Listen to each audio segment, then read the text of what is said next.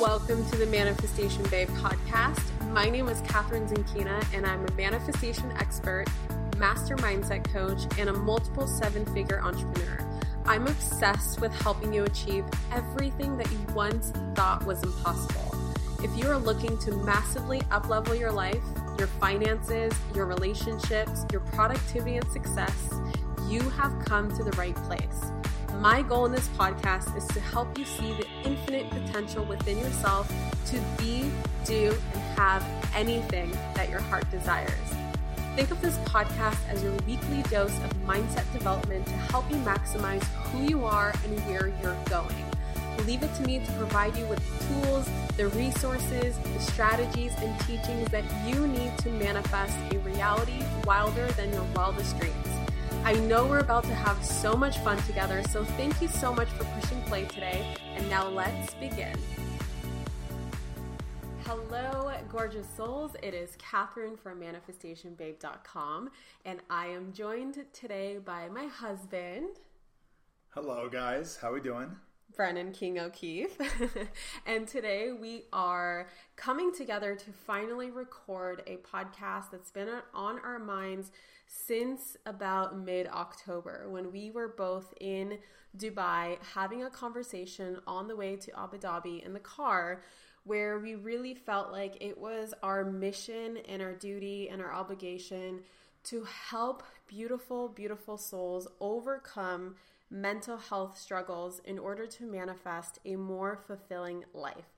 And to be honest, we kind of sat on this one for a while because, as you guys know, when inspiration hits, it's highly recommended to do whatever it is that you're called to do as soon as possible, because if you even wait a couple days or a couple weeks, then it just fleets away and you get busy and things come up. And, you know, if you're us, you have a wedding that comes up, you have travel that comes up. And so finally, we are in between our wedding and our honeymoon, and we decided to give these couple days for us to get some of the work done that we really, really intended on getting done in 2018, but finally finished those loose ends just in the first couple days of 2019. So we're excited to record this episode.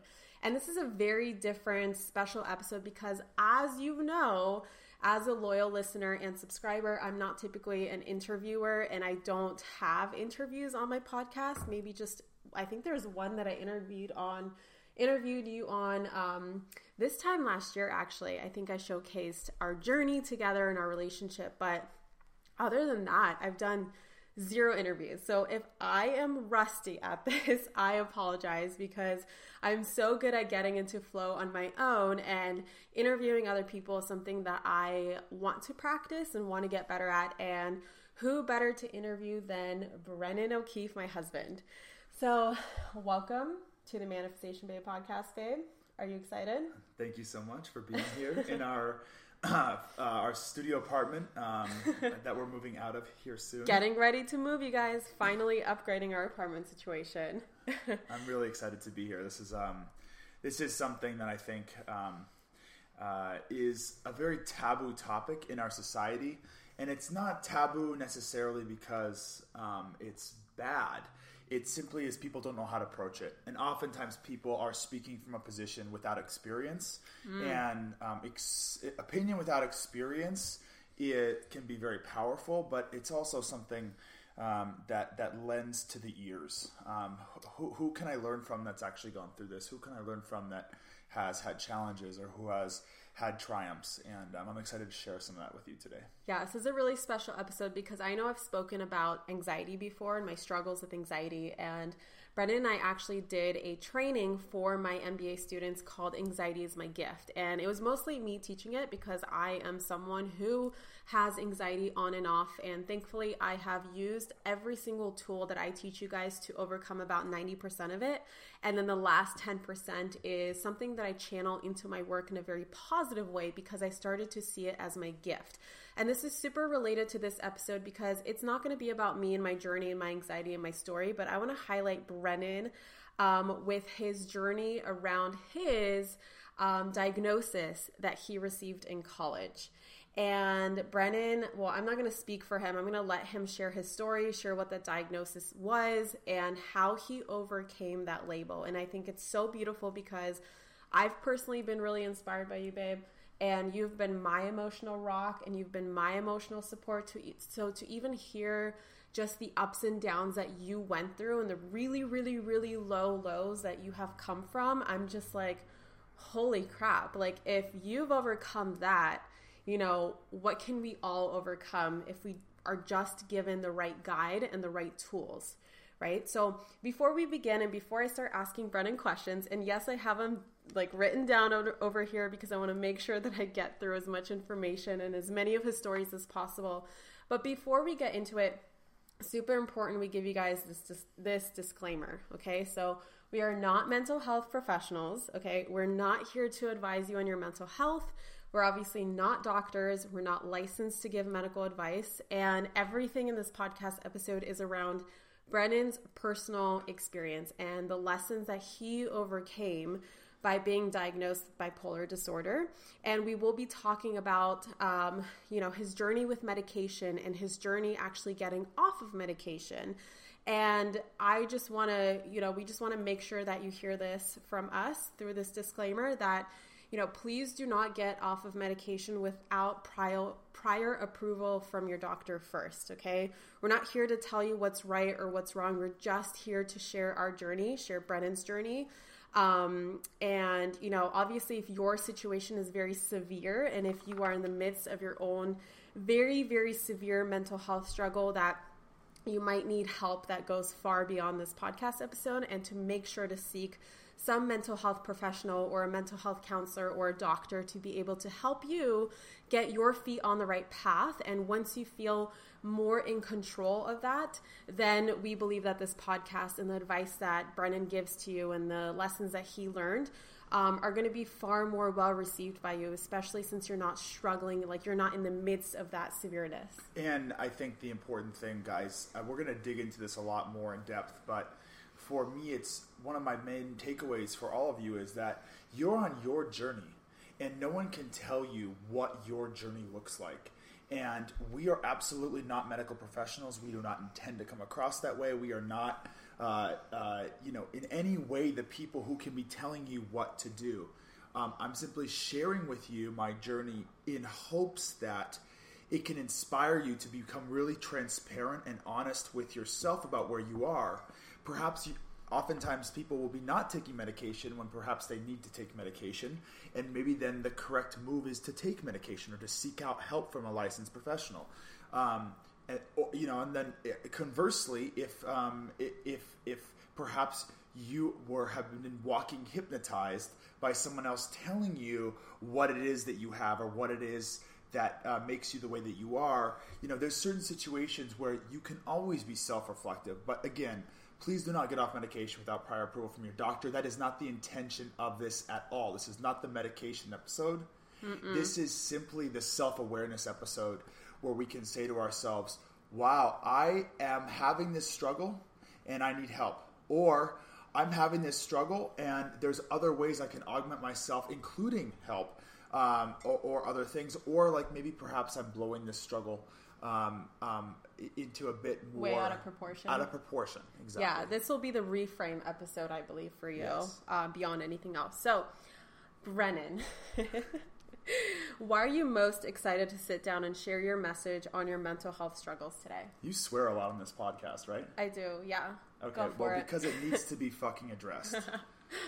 It needs to be addressed, and I know many people who are incredibly successful, who share about these type of challenges or these type of struggles, these medical conditions from their platforms, and it's beautiful because awareness is so important. But you have to follow up awareness with the ears. It can't simply lead with the mouth. The ears, you need to be able to listen to people with these experiences and not be coming from a place of a directive, not be coming from a place of what should you do, what shouldn't you do, how should it look, how shouldn't it look. The truth is we are walking energetic particles, and our brain chemistry is infinitely complex, and that brain chemistry is not something medicine has created a systematized system to make it easier to address these issues, but it's far from perfect. And so I'm really excited to share with you because, yeah, it needs to be fucking addressed, but also because I think that a lot of people get caught in believing what they hear instead of listening to themselves and really looking at what is it in me that is really empowering? What is it in me that's kind of disempowering? What can I do with that? And that's why I'm excited to share. Boom. Okay. So I know that a lot of my listeners do know you and know who you are because you show up in a lot of my images and stories, and we do have some content together in my courses. But, you know, there's always new people, and I'm sure that most people don't actually know your story. And you don't have to go really deep with it, babe. Just like tell us a little bit about your story, especially, you know, taking us back to when you were in college. So this really started in your college days, leading up to your diagnosis. Like what actually led up to your diagnosis, and where were you in your life? Sure thing. I think it really started in high school. I was a really quality student. I was someone who was, you know, a leader in athletics. I was captain of the basketball team. I was band president. So I led externally a very successful achiever style life up to that point. And so I had high expectations of myself. Others had high expectations of me. I grew up with an amazing family who loved me unconditionally.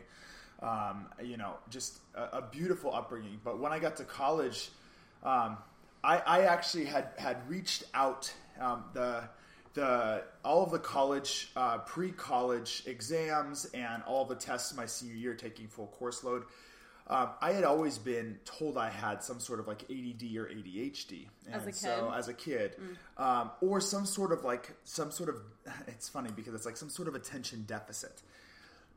So I had tried medication when I was younger. And I vividly remember a story of my parents telling me they gave me Ritalin, and I would not shut up until like 4 a.m. This is at like 12 years old or 11 years old or something. And they knew like, this is not right. This is not how this should be. And so my parents really moved away from it. But as I matured, I became, you know, more in charge of my own decisions. My parents weren't going with me to medical appointments. And I actually almost convinced myself of my need to use stimulants or Adderall was what I actually had initially begun taking at the end of high school. Now, in high school, it served me very well. High school, it augmented my energy. I was pushing through these exams, studying late night. And, you know, there's so much support. There's such a network. Your family, you live at home, all these great things in high school. But when I got to college, I was all of a sudden inundated with this new world that there was very little support. There was a lot of external support that the college would like you to see in your parents. But really, you're on your own. You're in charge of your own discipline to do your homework, to go to class, and whatnot. Around the same time, I experienced a breakup. Let's just call that a traumatic episode, I think is the best way to describe it. And things went kind of gangbusters for a minute. And, you know, to this day, I don't really know exactly what made me do what I did the way that I did. But I went almost immediately into quite a depressed state, something I'd never been in before for about a week and a half. You know, not getting up nearly at all, making choices around drugs and alcohol with the friends. I was kind of like a big man on campus in my own kind of network of these young freshmen. Of course, this wasn't true. This was all just my perception of it. But, you know, I perceived that people liked me, that I was, you know, cool. I was very, like, in charge. And so when I hit this depression, I became maniacal about upholding this image of this big man on campus, has it all together, all this stuff. And I created, in essence, this disparity between what I was actually feeling and what I was trying to show. So what happened was I began taking my Adderall medication, or I continued to take my Adderall medication. But with the depression, what it was doing is I was taking my Adderall medication later in the evening. This was making me stay up till 3, 4, 5 in the morning with anxiety, sweats, a running mind, and then I was sleeping through my classes in the morning. As you can imagine, this wasn't super conducive to being successful in school. And, you know, really to summarize things in short, I failed 2 classes and got pretty good marks in 2 classes, those 2 classes being the evening classes.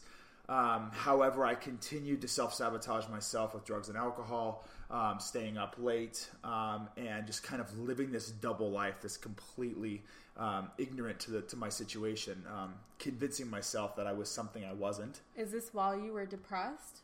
The depression lasted for about a week and a half. Okay. At which point, my psychiatrist, and I'll get into the story too, basically said I experienced my first mania spike, which was I had hit rock bottom, and then through self-medication and self-sabotage, I created a manic cycle where I was then staying up late and then sleeping in, where I didn't feel depressed, but it was only because I wasn't paying attention to the polarity between feeling really depressed and feeling very high. What led you to seeing a psychiatrist? Like, have you seen one before because of the medication since you were a kid? I had been in and out of therapy since I was a child. Okay. I bless my parents, were very helpful. They're amazing people, by the way. My mom and dad are probably about the most loving people on the planet. Mm-hmm. No offense to anyone else who's very loving. But they had supported me for years, and they knew I had high energy and attention struggles. So I had been in and out of counseling and different therapists. By the time I was in college, I probably had already seen 10 or 11 therapists over a decade of my life. So I was very used to this, and so seeing a counselor was nothing new to me. But when I talk about my psychiatrist, I'm actually forward splashing the story to the next step. Okay. So long story short, guys, I had a really hard time at school. I convinced myself I was fine. I was not fine. And of course, when my grades came out, my parents said, yeah, this isn't going to cut it. And no, you don't get a second chance. And they actually took me out of school. And I had to go home with my parents, which kind of began the next chapter. So without getting too much into that, that was a really challenging period for me. Mm-hmm. When did you actually get the label? I labeled myself after I left school because I talked to psychiatrists. Okay. Because, guys, I had built this persona for myself of being like this successful big man on campus. And, that was so ravaged by this experience that I became entirely consumed to the point of almost psychosis of remedying what I had lost. Yeah. Everything I was doing was to appear fine and best and amazing and cool, and that was all I was doing. What I was focused on was getting back to where I was at the cost of doing things with morality, at the cost of doing things from the heart. So that was really kind of my first introduction to college. When were you actually given like bipolar disorder medication or a label? Or was that something where like these psychiatrists are telling me things that might lead me to believe this, and so therefore this must be my label because I need an explanation for what's going on? That's a fantastic question for a non-interviewer.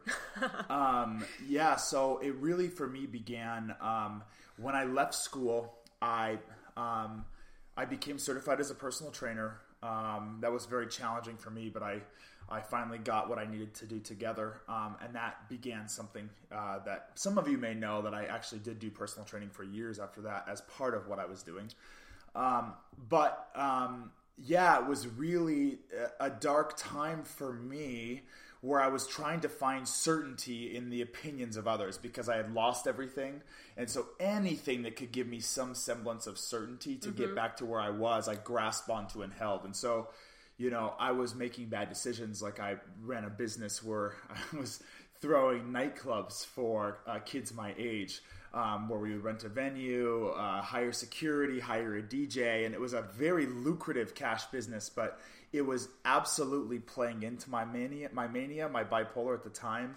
And that it wasn't really until that period after my first semester in school and leaving that I began to see psychiatrists, where it became important to me to get a diagnosis from them, to create certainty, to get an explanation so I could find a solution to remedy all I had destroyed. And not even really internally. It was really to remedy what I destroyed in the eyes of everyone else, because I cared so much more about what everyone else thought of me than actually what was going on. Got it. Okay, cool. What was your lowest moment then, and how did you get through it? oh man, my lowest moment, I think, was probably realizing that I was leaving school. And that sounds so silly to some of you who have had incredible traumatic experiences, but I think we're all here to share our relative experiences because there's power in community. So, there's people who have suffered immense pain, but for me, this was my rock bottom moment because it was everything I had dreamed of was taken away, and I had no one to blame but myself, but I was so caught in a self-sabotage manic cycle that I wasn't even able to see that it was me. So I lashed out at my parents. I lashed out at the system. I felt like it was happening to me. Like somehow they were delusional. And in reality, I made everyone else accountable except the accountability that I needed to take myself. Okay. And how did you get through that low moment? Well, the truth is or at least what was the first step? Because I want to really highlight your breakthroughs because I've lived through your breakthroughs. Yeah. Especially like much later in life. Because again, guys, we're talking about a decade ago, and we're married and we've only known each other for 3 years. So I remember about a year into our relationship, I literally lived through Brendan's biggest breakthrough to where I can ask much better questions as we get closer to the breakthrough. But I'm very interested to hear and kind of like, what did this label mean to you? And, how did it impact the meaning you gave to your life? So I think what I will do in the course of telling this story is there's a huge blip beyond this, guys, that I think is easy to skip to really jump to UPW, which is I think what we'll do.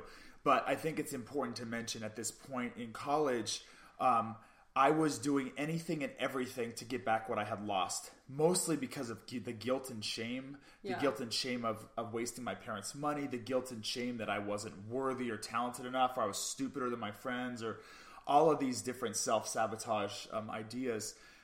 The label, I think, came because it gave an explanation.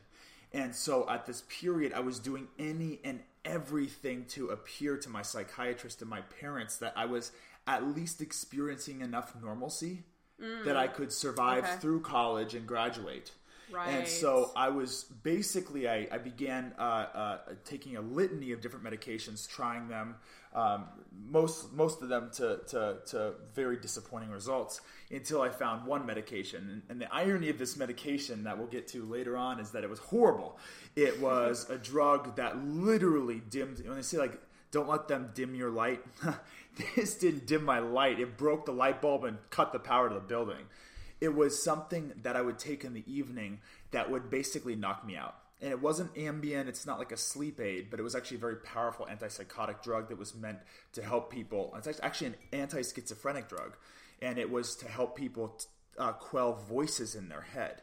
And while I feel very blessed to have never experienced voices in my head, my brain is very visual. And so I would experience restless nights with my brain just flashing images to me at a rapid pace that would just basically keep me awake. It was like my raw subconscious on overdrive perpetually. And so that was really, really, really challenging for me. So when I tried this drug, it stopped that. And when I took this drug and it stopped it, and I could prove that I was sleeping to my parents and to my psychiatrist, all of a sudden I got that. In NLP, we talk about the results, the outcome.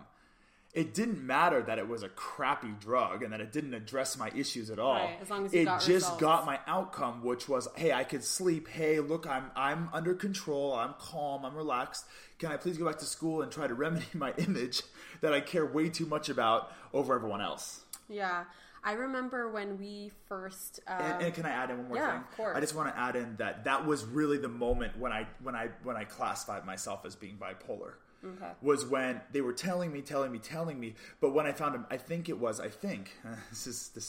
this inner work is not ongoing, guys. It's always ongoing.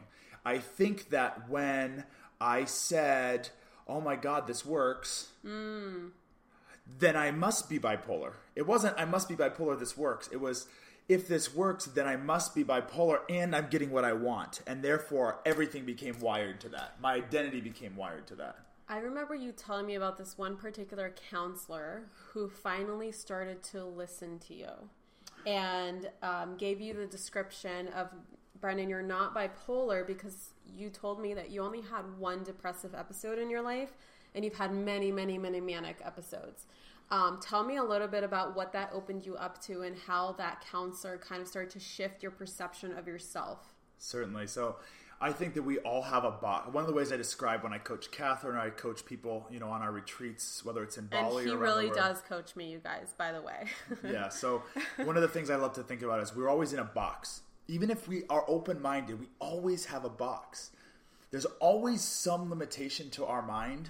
So the people who really experience unlimited mindset, the people who are really into this personal growth, even Catherine has a box. She's just constantly, perpetually tapping at it, breaking that box. And moving it. So that then she can grow into a bigger box. And then she grows into a bigger box and then taps it again. So what she's referencing is actually really a breakthrough moment in my life. After years, after years of identifying with being bipolar, and I did eventually graduate school, and actually for years I couldn't even feel proud of that because of the shame and guilt of what I went through. I'm glad to say that's not true anymore, but that was the case for years of my life. This counselor I had been seeing, my dad actually, back to the therapy cycle, I found a counselor who was a very different type of counselor. He actually did not have an MD. He was not a licensed psychologist. He was technically a counselor. And so what he studied, he was fascinated with the side effects of drugs.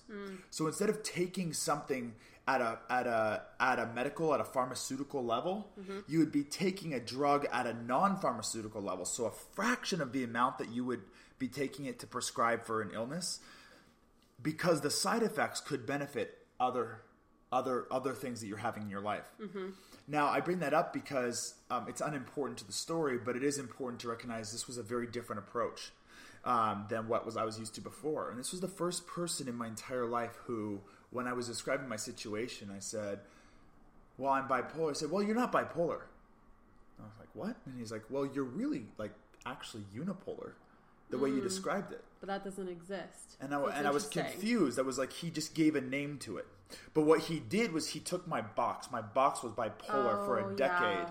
Yeah. And he took a little pick and he just put a crack in it. That was it. That was the only difference. He took my identity and he made me question it. And that was massive in what has happened. I look back to that moment and say, wow, I needed that.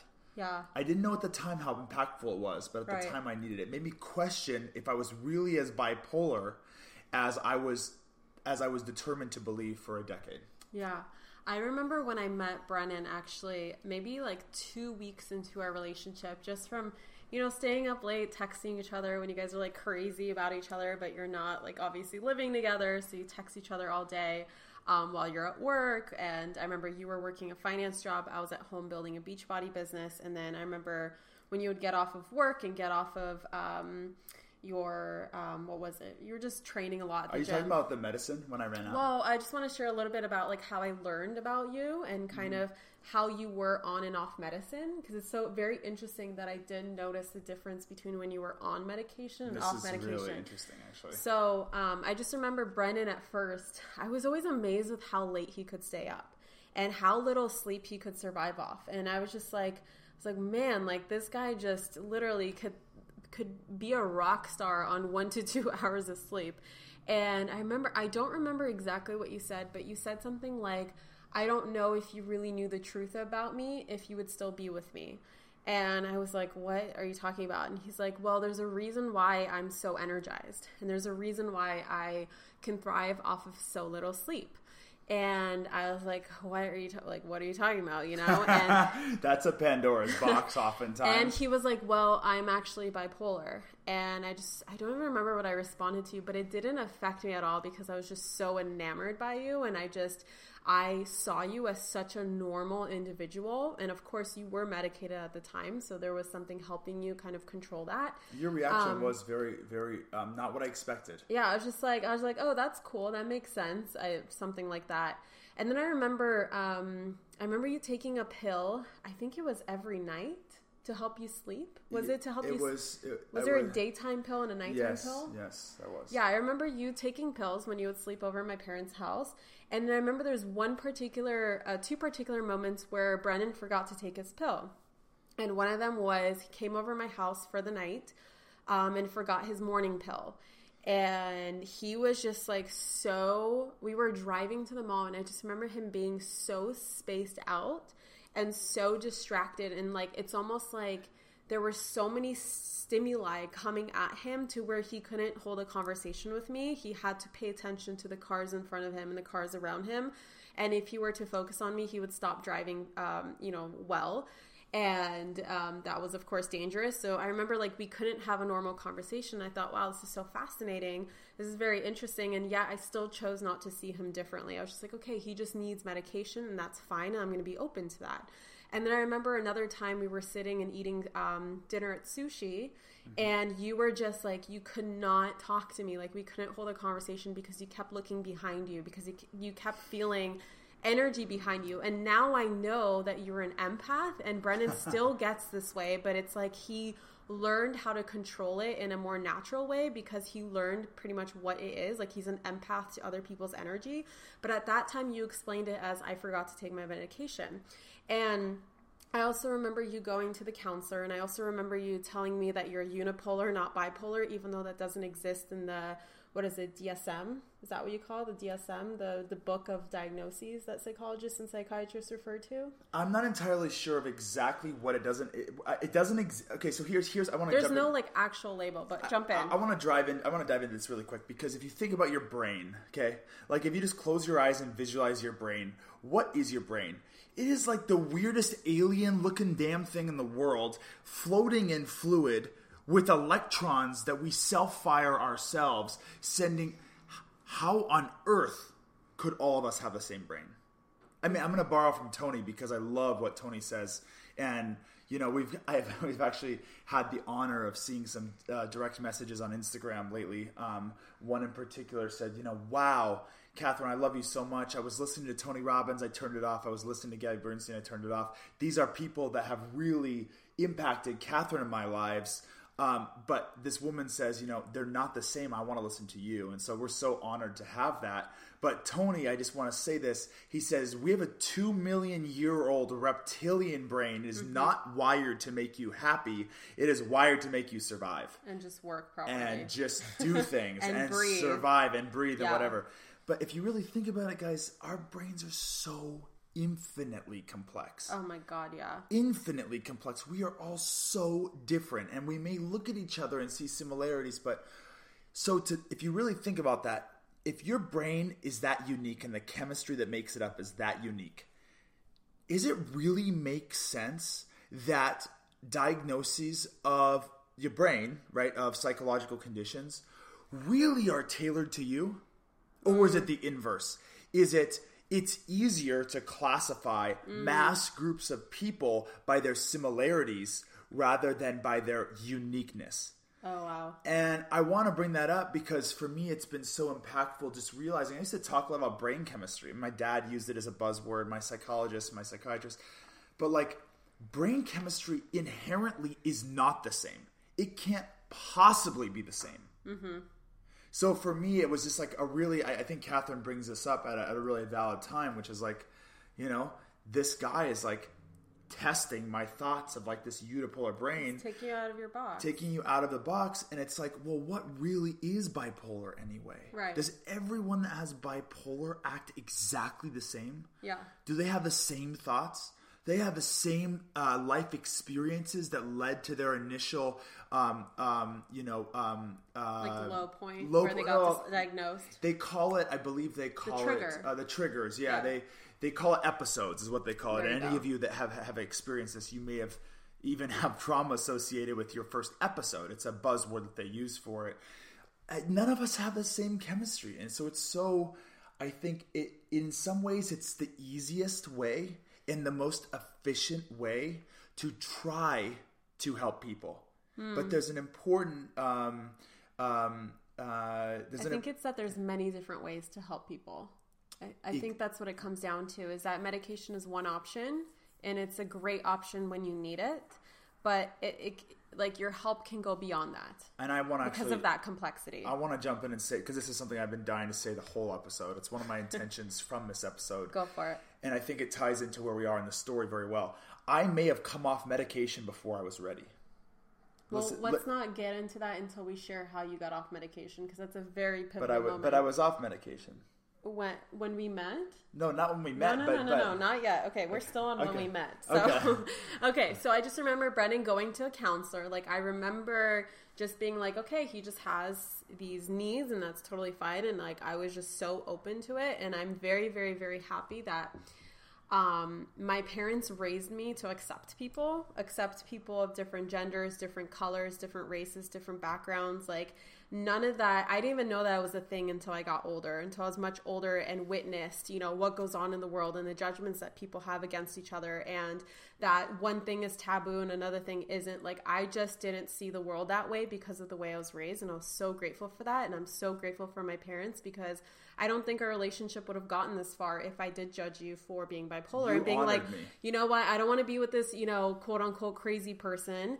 I don't want my kids to be quote unquote crazy because, what if this is genetic and we have kids together and then I have to deal with a quote unquote crazy husband and crazy kids. Like, I just did not see it that way. And I'm really grateful for the way I was raised. But I remember being so open. And you did take medication. The first year of a relationship, yes. You were on medication. Yes. When you moved to LA, we made sure that you went to a pharmacy. You got like a year's supply because you didn't know when you're going to become employed and have insurance. I remember like it was so important for you to have your medication. Yes. And then came this breakthrough moment. And I'm going to let you speak this, of course. But I just want to share that I remember, talk about your first UPW. First of all, how you even got around to UPW and what happened at UPW that helped you see your mental illness, mental health in a completely different light.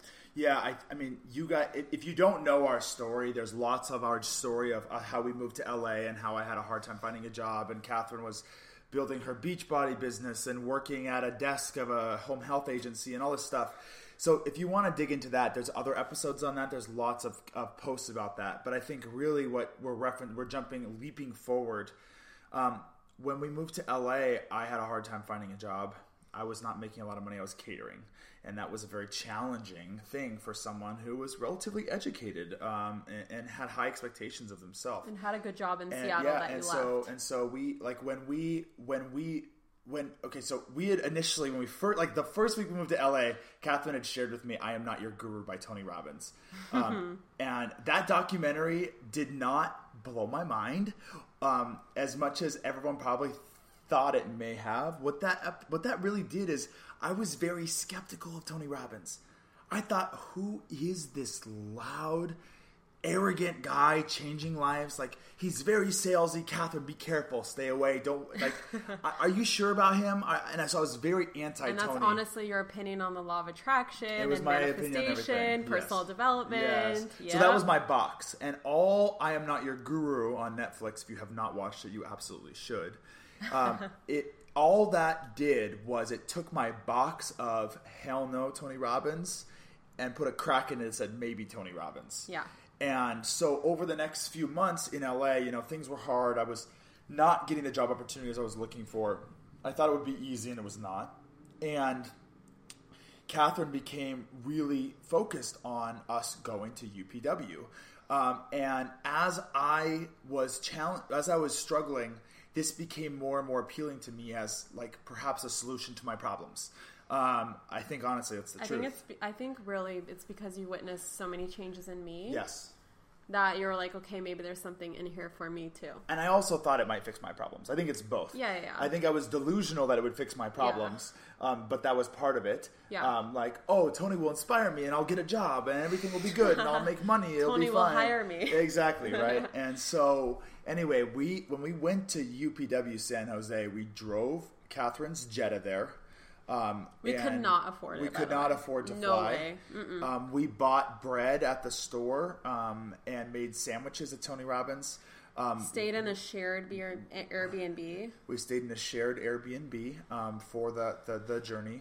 And we did not have a whole lot of resources when we went there. And one of the things when we got there, I was very overwhelmed. Very overwhelmed. But one of the most important moments that we decided on is that we were going to sit separately. Mm-hmm. And we were going to sit separately. Ironically, they gave me a different color tag. So I was in like the very front row of the executive section, I think. VIP section. Yeah. And Catherine's in the executive. So, of course, she was like scoping me in this spot. But jump forward a little bit. Tony was a very transformational experience for me. I saw things with my eyes. Can I share a text that I got? Yeah. Because because this is where I literally, from this text forward, you guys, is where I saw the most transformation in Brennan. Just because his box was just like the old one, someone just took it off his head and just tossed it away.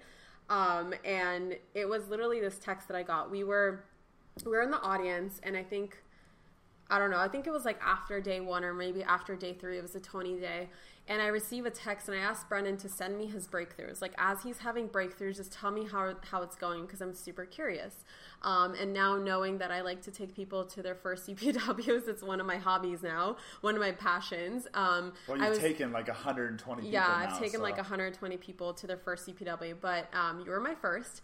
And I remember receiving a text, and literally Brennan in this text says, "Oh my God." And I'm like, "What?" And he's like, "Tony Robbins is a manic mofo." That was not the language I used, but that is what I said. You totally did. You're like, if Tony Robbins can stand on a stage for 15 hours, run up and down, and be so pumped up with energy, why am I seeing this as my downfall? And I didn't even get there yet. That was a moment that I had later on. It was just my downfall. But you did say, "This is my gift." I did. remember that. Okay. So boom, I think this is the pivot point. In my opinion, and what I've witnessed in your journey, I could be wrong, but I remember that being the pivotal point. Well, I think, guys, okay, so Catherine's right, absolutely, but it was when we did the mantras. I mean, Catherine's done so many. She calls them different things. We have affirmations, we have mantras, you have hypnosis, meditation, all these things. But it was actually writing down like my rules, like what I believed to be true about myself. And I struggled with this, but I was so honest with myself. And because I was sitting separate from Catherine, I really had the support of my group of random people. And I was sharing and I was crying and just being vulnerable and raw and honest. And I realized in some closed eye exercise, like, my bipolar isn't my disorder, it's my gift. And that lit a beam of light through my body that carries with me through now. It shifted everything for me, because what I realized was I was defining myself by my limitations for my bipolar instead of counting all the ways that make me absolutely exceptional and phenomenal because I have a high energy, because I dream big, because my mind doesn't stop, because I have these visions and pictures, because I'm outgoing, because I'm such a people person, because there's a huge list of all the things that makes me just that I'm so proud of myself. And I wasn't giving credit to that, to my brain chemistry, to my bipolar. I was only seeing the ways that limited me, not the ways that augmented me. And that was a huge pivotal moment for me in my journey. And I think that you got off medication pretty much then. Yeah. Right? I think that was your last day you took a pill. But how did you know that you wouldn't, like, what?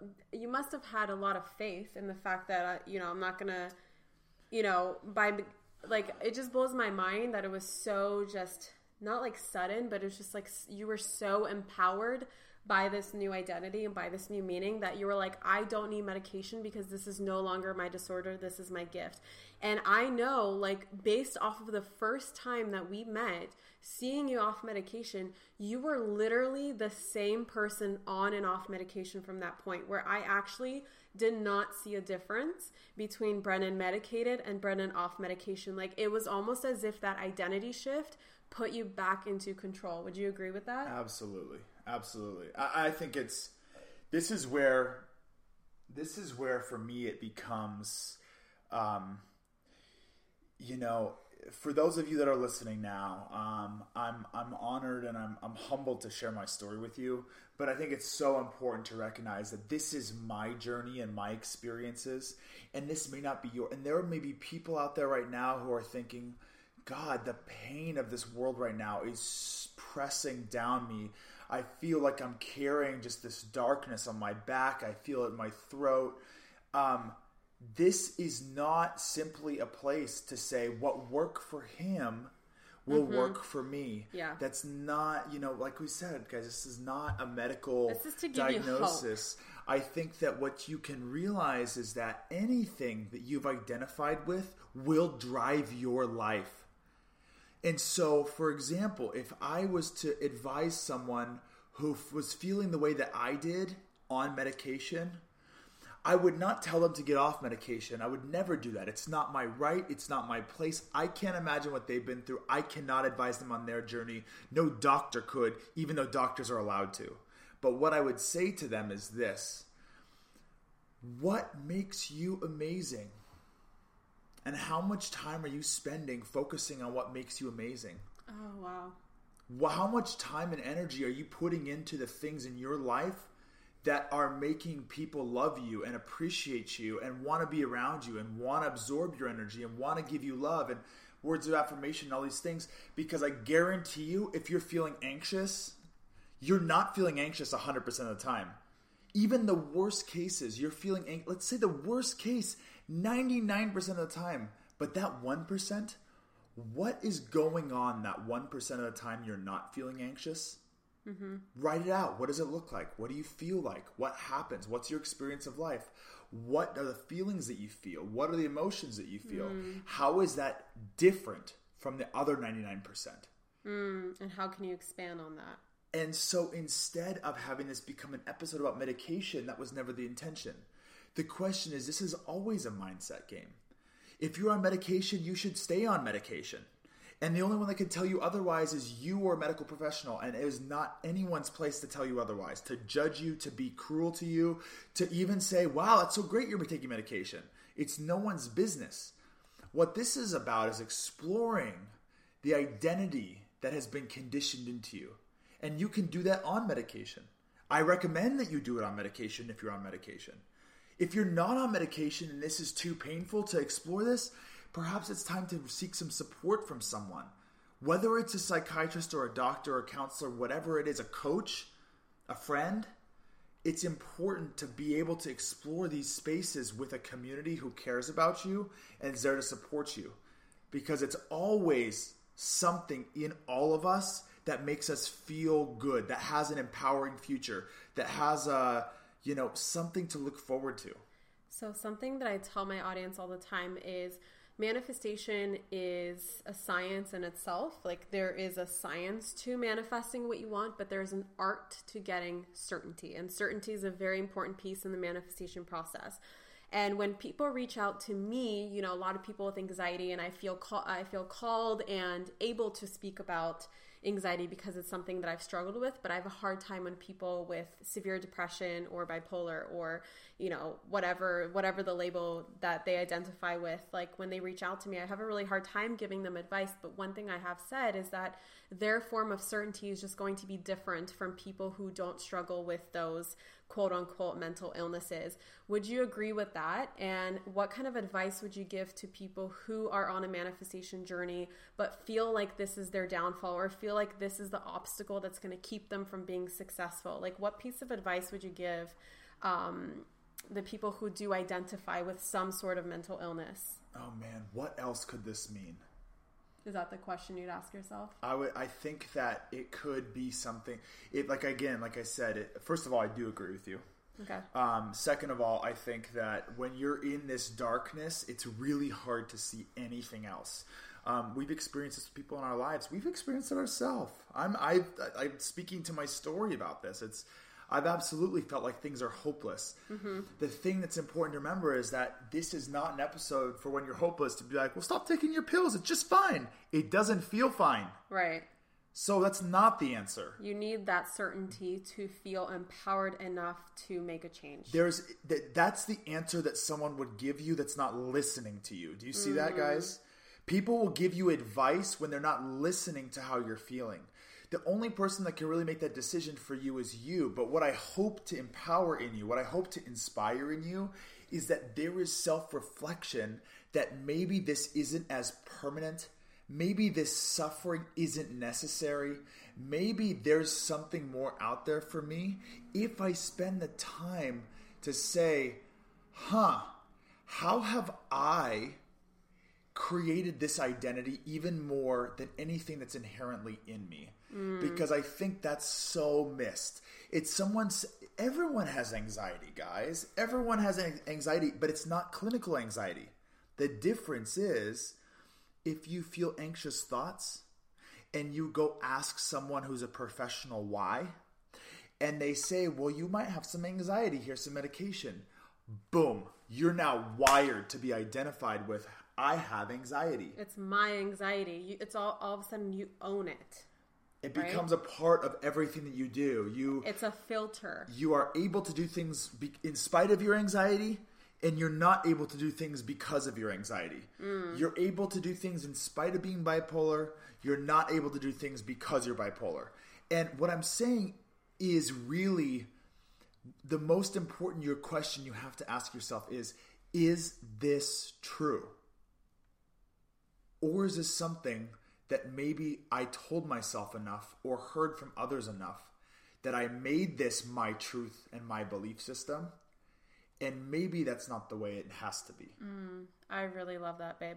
What would you say your number one trick to getting certainty, or your number one manifestation hack? Because you really are a master manifester. I don't know if I told you guys, but Brennan in a casino is a force to be reckoned with. Like, he's so good at manifesting money. He's so good at manifesting connections.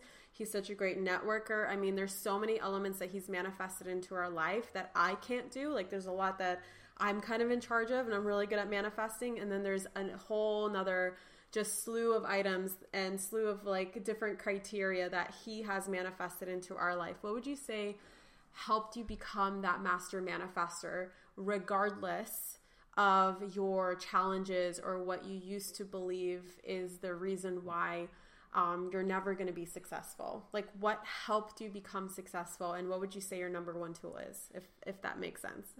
I think that recognizing your weaknesses is the most important thing that you can do, is being real with your weaknesses, but not seeing them as worse than they are.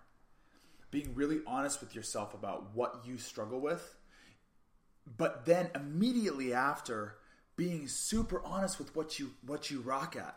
Because you don't spend enough time focusing on what you're good at. You don't spend enough time focusing, even thinking about it.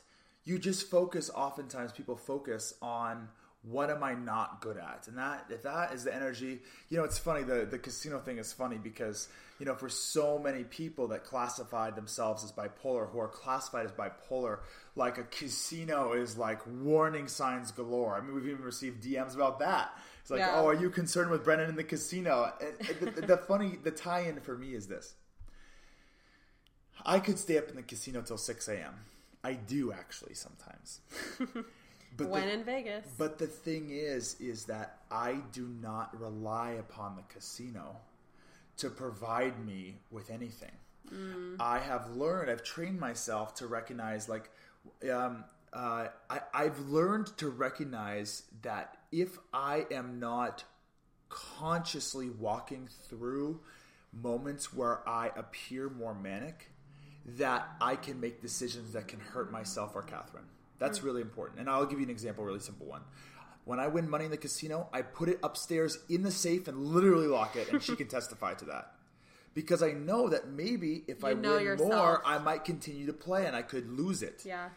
Instead, I say, you know what, I know myself. If I won $1,000, here, let me just take 100 out and go play for another 2 hours. Yeah.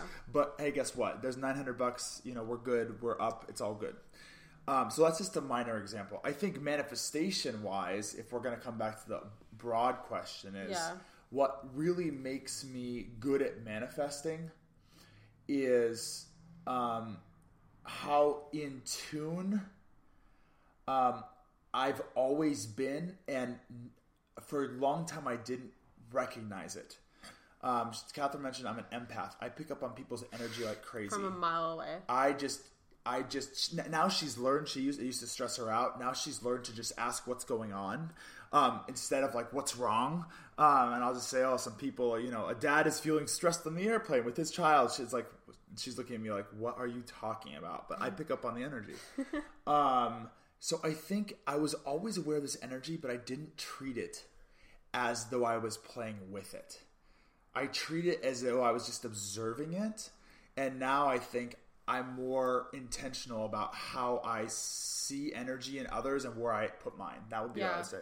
And I would say that playing off, I really love, what really spoke to me is like knowing your weaknesses and then really playing off of your strengths is powerful, because I've noticed that the moment you stopped trying to make your weaknesses better and putting so much focus on your weaknesses, because again, like when you focus so hard on your limiting beliefs and your weaknesses for the sake of trying to improve them, sometimes unconsciously what we end up doing is we end up manifesting more of a reality in which our weaknesses and our limiting beliefs are present. So it's good to acknowledge them, and it's good to know yourself, and it's good to know, hey, this might be a limiting belief that I want to take a look at. But living in that place, you're just going to create more of that reality. And when you start to shift your focus to what are my empowering beliefs and how can I strengthen them? Or what are my strengths and how can I strengthen them? Like with Brennan, it really is his energy.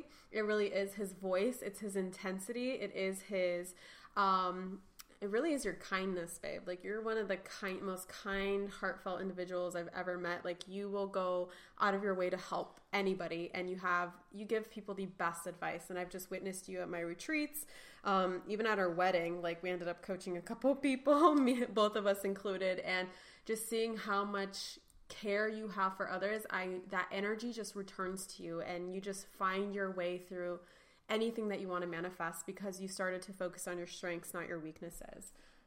Totally agree. I mean, do you want to I feel like it's a great opportunity to talk about 80-20. What's the 80-20 rule? Pareto's principle. Yeah. 80% of your, what is it exactly? Of your returns, you could just say 80% of your results come from 20% of your actions. Yes, exactly. So it's like, focusing on what you're best at. This is why it's so important to recognize your limiting beliefs, but you will be working on your limiting beliefs for the rest of your life. So if you just spend all your time there, you'll just be rolling in a doldrum, rather than stepping out of it and just recognizing it. Yeah. Let's wrap up here because I don't want to make this, Brennan and I can go on for hours. But I want to make this as actionable for you as possible, where you get inspired and you're like, whoa, this is not my obstacle. This is my challenge, but it's also, there's so many gifts within this challenge, right? I really want you to, the biggest takeaway that we want you to get out of this is how to reframe your mental health, mental illness, mental struggle, whatever, however you call it. And we really want to show you that this does not prevent you from manifesting your dream life. This will not prevent you from succeeding unless you focus on all the reasons why you can't succeed because of this. And I think also to just take a moment and recognize that no one can tell you how to take on your journey. No one. Yep. That's so important to me because I spent so much time listening to other people. You alone, this is meant to reframe this journey for you so that you can make a decision, multiple decisions, everyday decisions about how to live your life, about the choices that you make, about the choices to view yourself a certain way, about the choices to view your challenges a certain way, in the hope that you can find a place where you can say, wow, I've got challenges, we all do, but I'm exceptional anyway, and I am working on my challenges, but I know my strengths, and that's what's driving me exactly to where I want to go. Boom. So I have 2 more questions for you, babe. One is, what are you most proud of in your journey so far? That's a great question. I think I am the most proud of recognizing that I'm no different now than I was then. I just gave it a different meaning. Meaning. I still stay up till 2 a.m., true? Oh my God, yeah. I still am loud as hell and hyper high. I'll walk in a room and Catherine will literally look at me and she'll say, your energy is owning the room. And that's a mention to me to just cool it. But I think what I mean by this is I'm still the same person. I'm so high energy. I'm so intense. I'm loud. I'm absent-minded. I have visions. You're not for everyone, just as I'm not for everyone too. Yeah, exactly. But I think it's important to recognize, like, I am exactly the same as I've always been. I just found a way to say, wow, this is what made me incredible. This is what makes me incredible. This is what makes me me. Instead of viewing it through a lens of like, God, you're so loud. You're so insomniac. You're such an insomniac. I mean, I could look at it with all of these negative viewpoints. Different meanings. Instead, I've chosen to make it mean you are exceptional because of your gifts. Oh, I love that.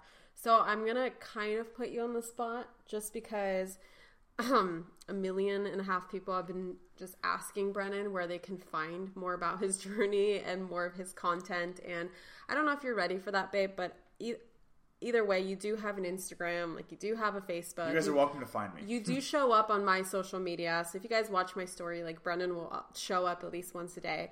But where can people find more about you and your journey? Like where can people follow you? Certainly. I spend a lot of my time on social media, on IG as Brennan King O'Keefe. That's my full Instagram, name. By the way. That's Instagram. That's correct. Brennan King O'Keefe. No apostrophe, right? And that's a place for, yeah, exactly. That's a place for me just to share bits and pieces. For me, Catherine's personal brand is something that's beautiful. And I think, not all of us have the same ambitions in terms of being a personal brand, but for me it's beautiful to watch that unfold, and I do share quite a few things about my journey there, and we'll continue to do more of that. And you are very inspiring, let me tell you that. People ask me all the time, when is Brennan speaking on stage? Like, where's his podcast? But I have been learning over the last 2 years to not pressure anyone into doing anything that they don't want to do. And just like he overcame medication in his own timing, in his own way, I will let his own journey unfold beautifully. As of now, Brennan is the basically you are chief. What do we call you? COO, chief. We're partners in business, but I call myself COO. Yes. What does COO stand for? Why am I getting this wrong? Is it Chief Operations Officer? Operating Officer. Operating Officer. We're not even a corporation, so none of these titles even mean anything, but it's just an easy way to do it. We are partners in business and life, and it's a fantastic existence. So yeah, Brennan King O'Keefe. And guys, do me a favor. This is just coming from me purely. But if this episode helped you in any way, shape, or form, tag us both. And also feel free to send a DM to Brennan or leave a comment on his Instagram, or even send him an email if you feel called to, Brennan@manifestationbabe.com, and just share with him how impactful he's been with this episode, and how his tips and tricks and the story that he shared and what he overcame. And if you found any bit of this episode helpful to you in any way, shape, or form, please let us know. Take a screenshot of this, share it in your story, leave a review, send him a message, and please share this with a friend. So maybe you personally aren't struggling with mental health, but you do have a friend or a family member. Would so appreciate you sharing the link to this episode, whether you're on iTunes or Spotify or Podbean. You can find this episode across all 3 platforms. And you want to say something? I do want to bring up one last thing, even though Catherine had a beautiful segue there. I want to bring up, I know the question will be asked, how do I support someone in my life who's dealing with these challenges, even though I'm not experiencing them? The truth of the matter is, the only thing that you can do is share your love and your support. Because everyone, just like medication, everyone is on their own journey. They're on their own experience of life. And if you tie their decisions to your sense of guilt or shame or of worth, or your judgments or opinions or experience, you not only will be hurting them, but you'll be hurting yourself. Ooh. So my advice to you is to simply be there for them and to be supportive of them.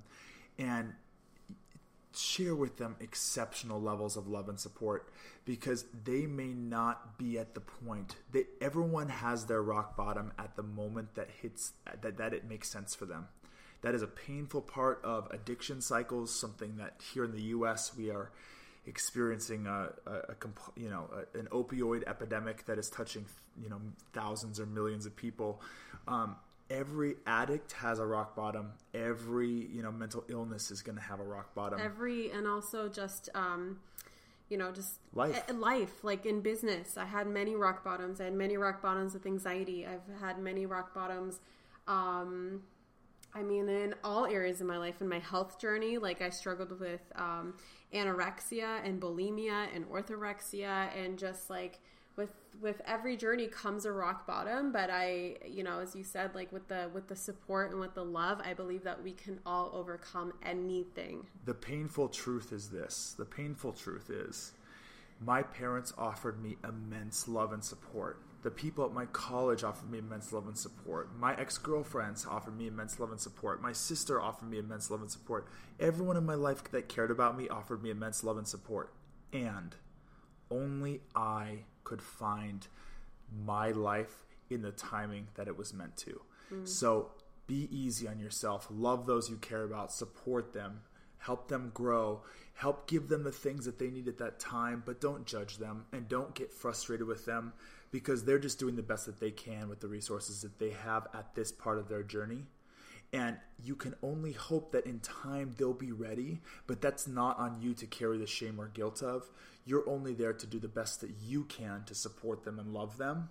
And for anyone that's listening that's going through this, please acknowledge that if you're in a mental health challenge currently, there is so much hope for you.